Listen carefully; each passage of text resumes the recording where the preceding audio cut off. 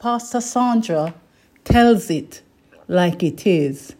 My text is taken from Exodus 32, and my read is from verse 5 to 6, and I read, When Aaron saw this, he built an altar in front of the calf and announced, Tomorrow there will be a festival to the Lord. So the next day the people rose early and sacrificed burnt offerings and presented fellowship offerings.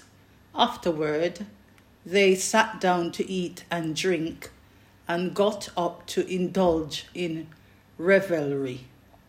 This is the second part of my teaching entitled, Beware of the people you take to your inner circle.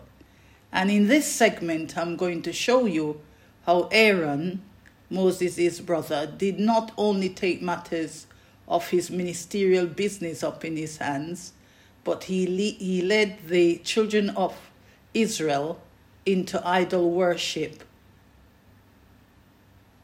But he crafted and molded a calf, which also destroyed Moses' ministry. However, the Bible let us know he took matters to the next level to build an altar.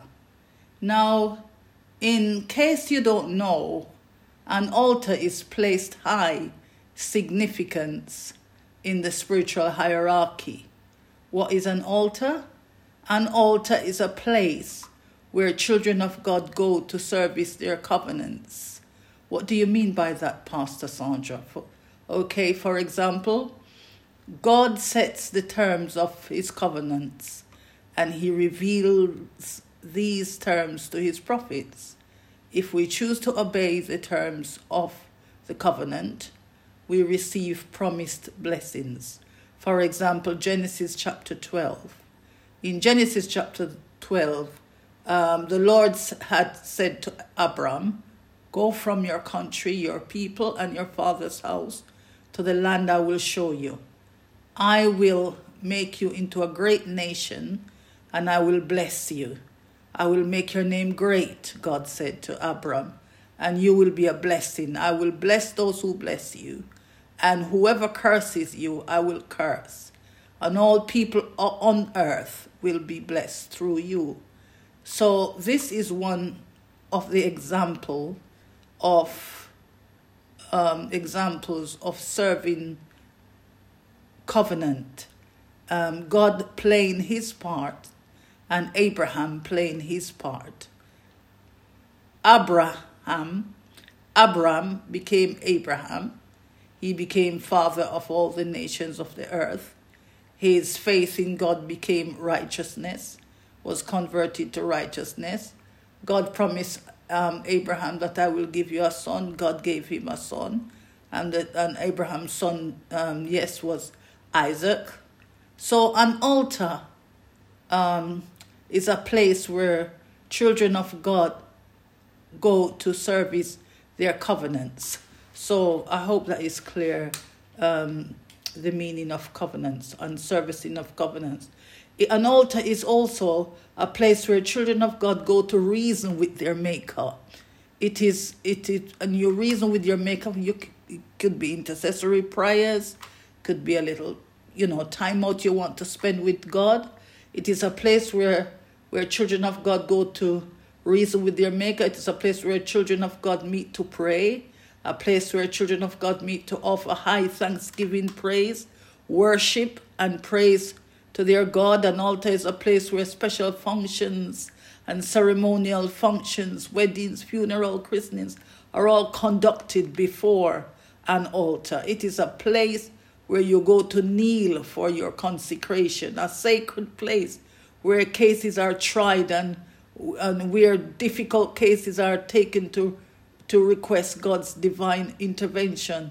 And so the purpose for this information is so you can understand how high Aaron had pitched his pew of actions by erecting this altar. And so, just to recap a little from last week's teachings, the purpose for Moses' meet with God on the mountain was that God wanted to write the laws on a tablet.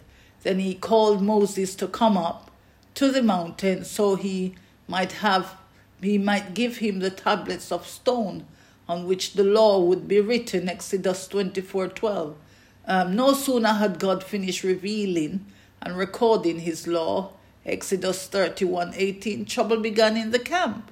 The children of Israel began to gripe and moan. They approached Aaron to ask him, what was Moses so long on the mountain? Why is he so long on the mountain? And they requested Aaron to get them another god. Aaron, without question, requested the children of Israel to remove items of jewelry from their bodies and bring them to him. And I'll see what I can do for you, he said. So the Bible let us know Aaron used the jewelry items to craft and molded a calf he had fashioned. Verse 32, when the people saw that Moses was so long in coming down from the mountain, they gathered around Aaron and said, come make us gods who will go before us. As for this fellow Moses who brought us up out of Egypt, we don't know what has happened to him. Aaron answered them, take off the gold earrings that your wives, your sons, and your daughters are wearing and bring them to me. So all the people took off their earrings and brought them to Aaron. He took what they handed him and made it into an idol, cast in the shape of a calf, fashioning it with a tool. Then they said, these are your gods, Israel, who brought you up out of Egypt.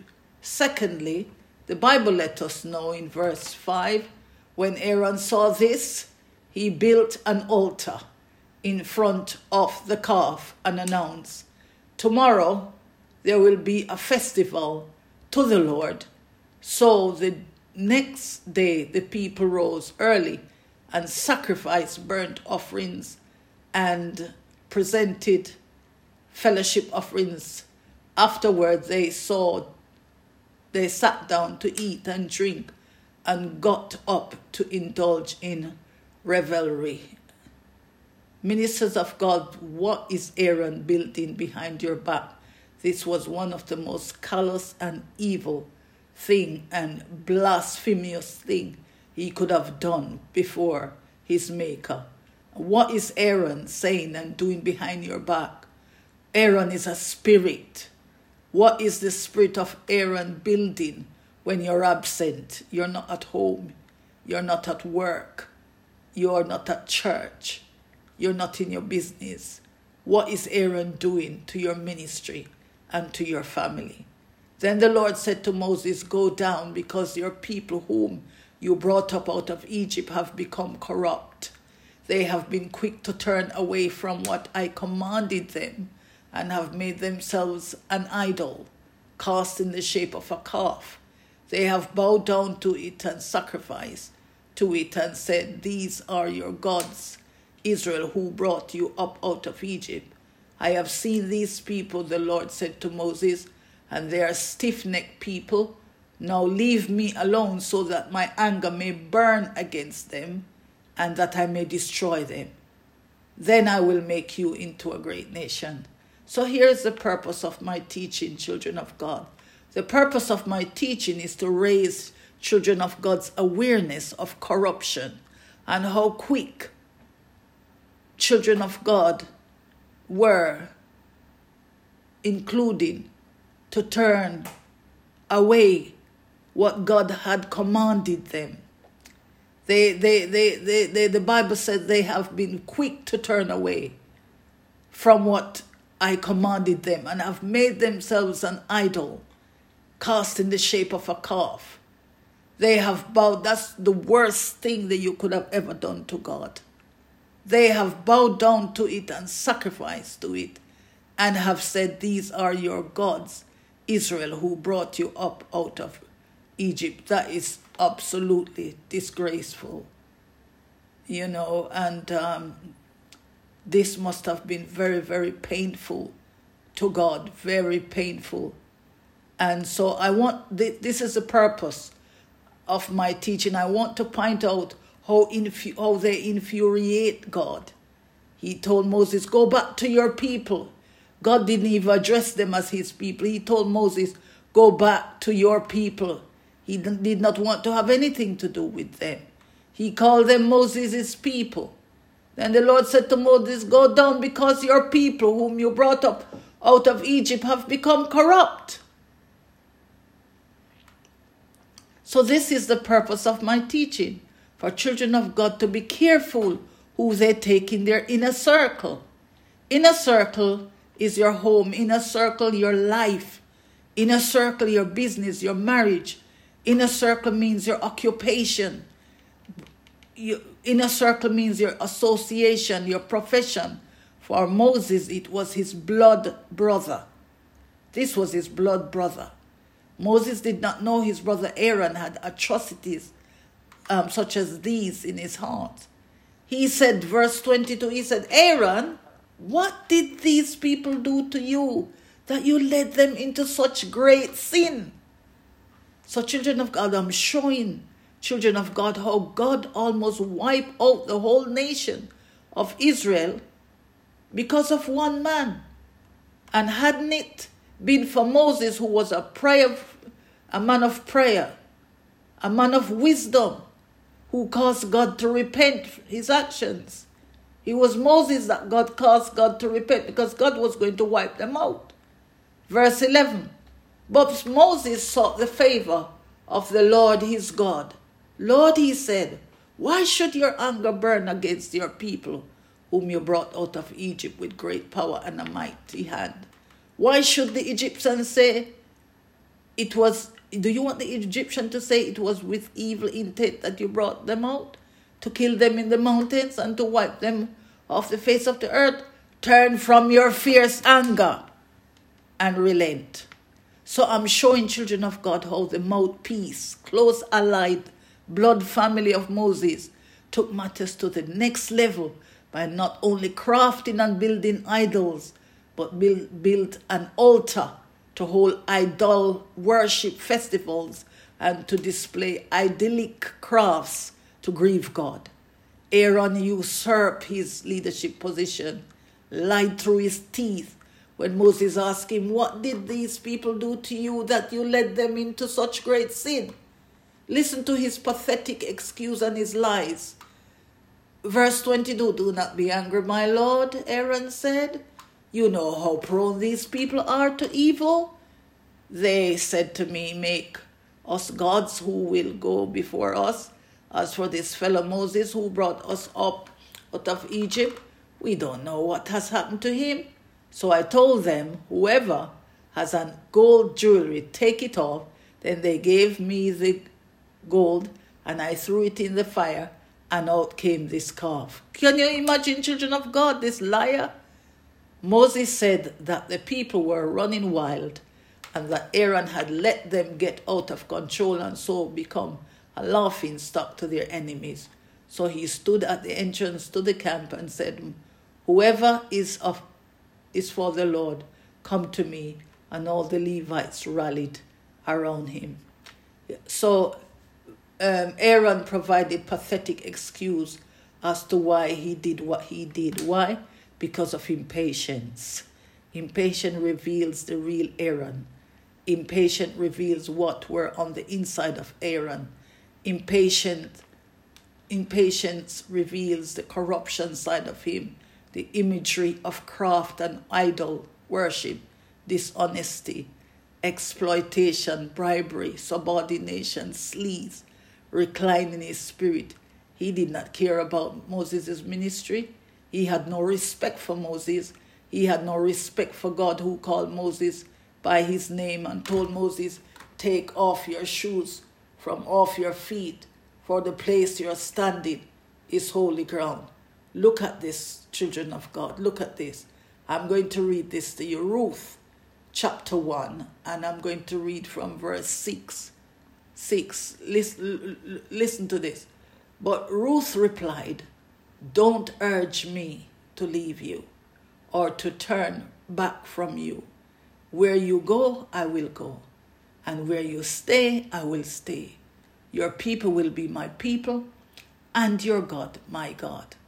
Where you die, I will die, and there I will be buried. May the Lord deal with me, be it ever so severely, if even death separates you and me. When Naomi realized that Ruth was determined to go with her, she stopped urging her. That's the spirit you want behind you, children of God. The spirit of Ruth, of Naomi. That's the spirit that you want behind you. So I pray, I'm going to pray now, and thank you for this wonderful opportunity, Papa God. You have afforded me to minister the word to your children. And thank you for the opportunity to release the burden.